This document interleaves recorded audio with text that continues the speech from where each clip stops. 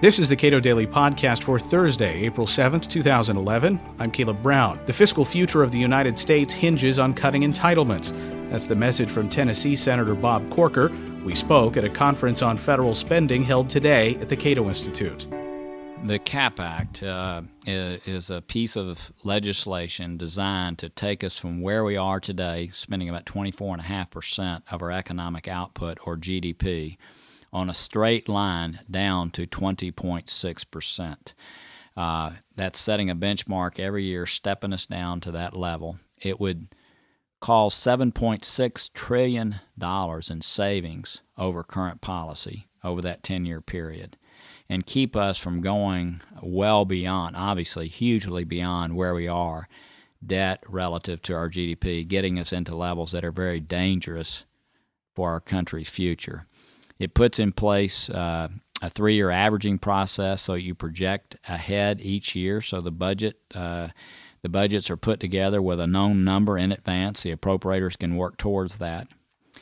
It has something called sequestration, which is put in place so that if Congress doesn't act, if it doesn't have the courage to do the things that will be necessary, and that will take courage, then sequestration takes place, where OMB comes in based on a formula, not on their judgment, comes in and sequesters out of every account of government enough money to get down to those levels, something that no one in Congress would want to see happen. It has a 2/3 waiver, so that if we're in an emergency and we need to waive over that, that's done, but it's pretty tough in a body like the House and Senate to get a 2/3 vote. So it's something that has tremendous teeth. It's something that dramatically changes the direction of spending in our country. And the thing I like about it, it lets us know where we're going. I think the most frustrating thing, being a business person serving here in Washington, is the fact we look at where we are today. I mean, we're hassling over last year's business, 30 hours away from a shutdown, instead of working towards redesigning our entitlement programs and doing those things throughout government necessary to really reduce spending to a healthy level.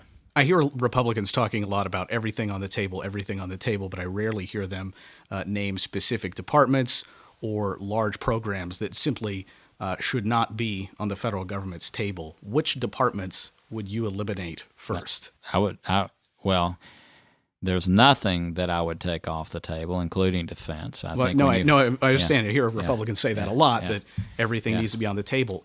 Is there a specific department that you think the federal government simply just should not be doing? Well, I think there's a lot of activities that the federal government should not be involved in. Is education one of those? You talked about education earlier. Is that one of those things that I think there's a lot that we do in education that should not be done. Should there be some national standards, or should we look at how we compare to other countries? Should somebody, I don't know. But the fact is, as I mentioned in the earlier conversation, we send 90% of the bureaucracy that's in education with 10% of the dollars. And that obviously needs to be dramatically changed in some form or fashion. But let me get back to what you're driving at.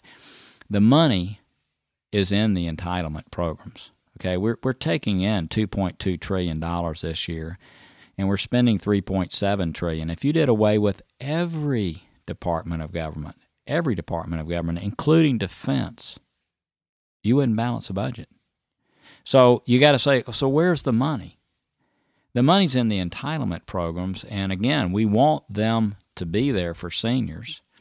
Paul Ryan's laid out a plan, and it's not the only plan. There'll be others that'll be forthcoming, but what he's shown is that you can keep folks that are 55 and above on exactly the programs that they're on, not touch those, and start redesigning programs for people that are 54 and under, and you can get to the number that I've laid out, which is 20.6%. But the money is actually in the entitlement programs. And I find too many Americans who think that you can deal with this issue through waste, fraud, and abuse, or you can deal with this by eliminating a department or 2 or 3. You cannot.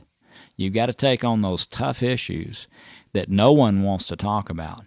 And even though Paul Ryan's catching a lot of grief right now, certainly from the left, I hold him up and applaud him for having the courage to lay something out. We're working on some other ways of getting there ourselves in our office. We know the Gang of Six senators working on a different route.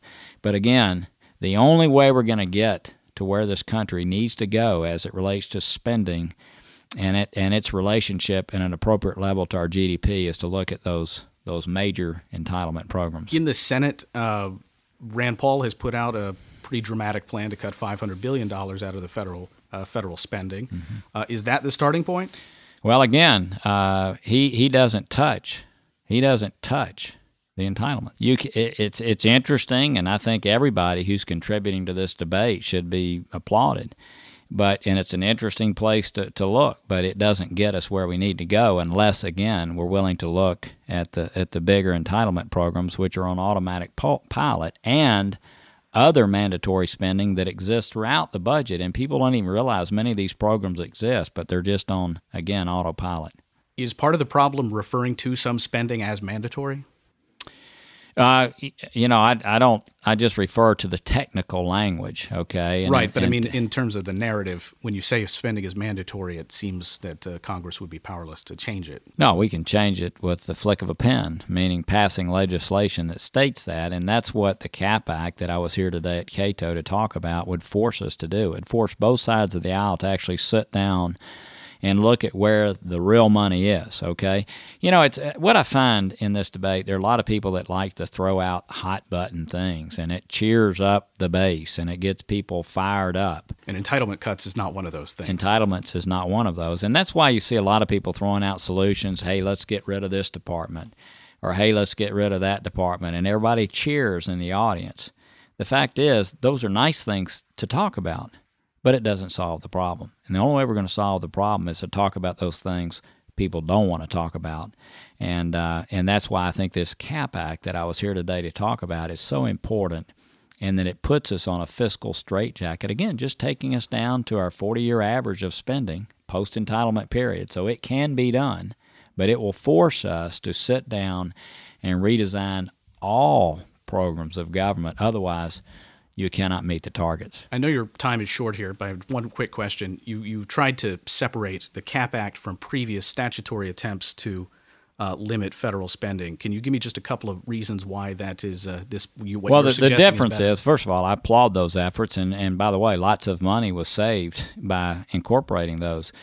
The difference is some of the past efforts have been focused on deficits, closing deficits. What this does is for the first time it puts every area of government spending on budget, and it looks at all of them comprehensively. Again, when you've got $2.2 trillion coming in and $3.7 trillion going out, you've got to look at everything. You can't just be in this little skirmish we're involved in right now over discretionary spending that we know takes us no place. It just doesn't take us where we need to go. So the distinguishing factor about the CAP Act is everything is on budget.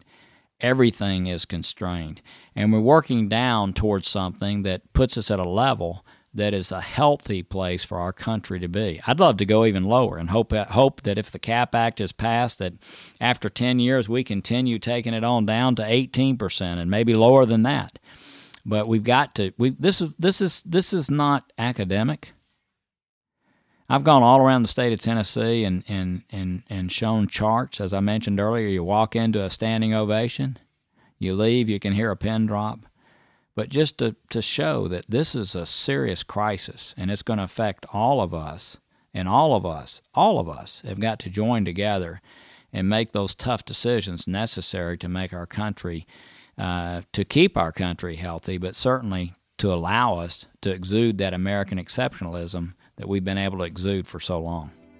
Bob Corker is a U.S. Senator from Tennessee. You can listen to the full conference on fiscal policy at cato.org.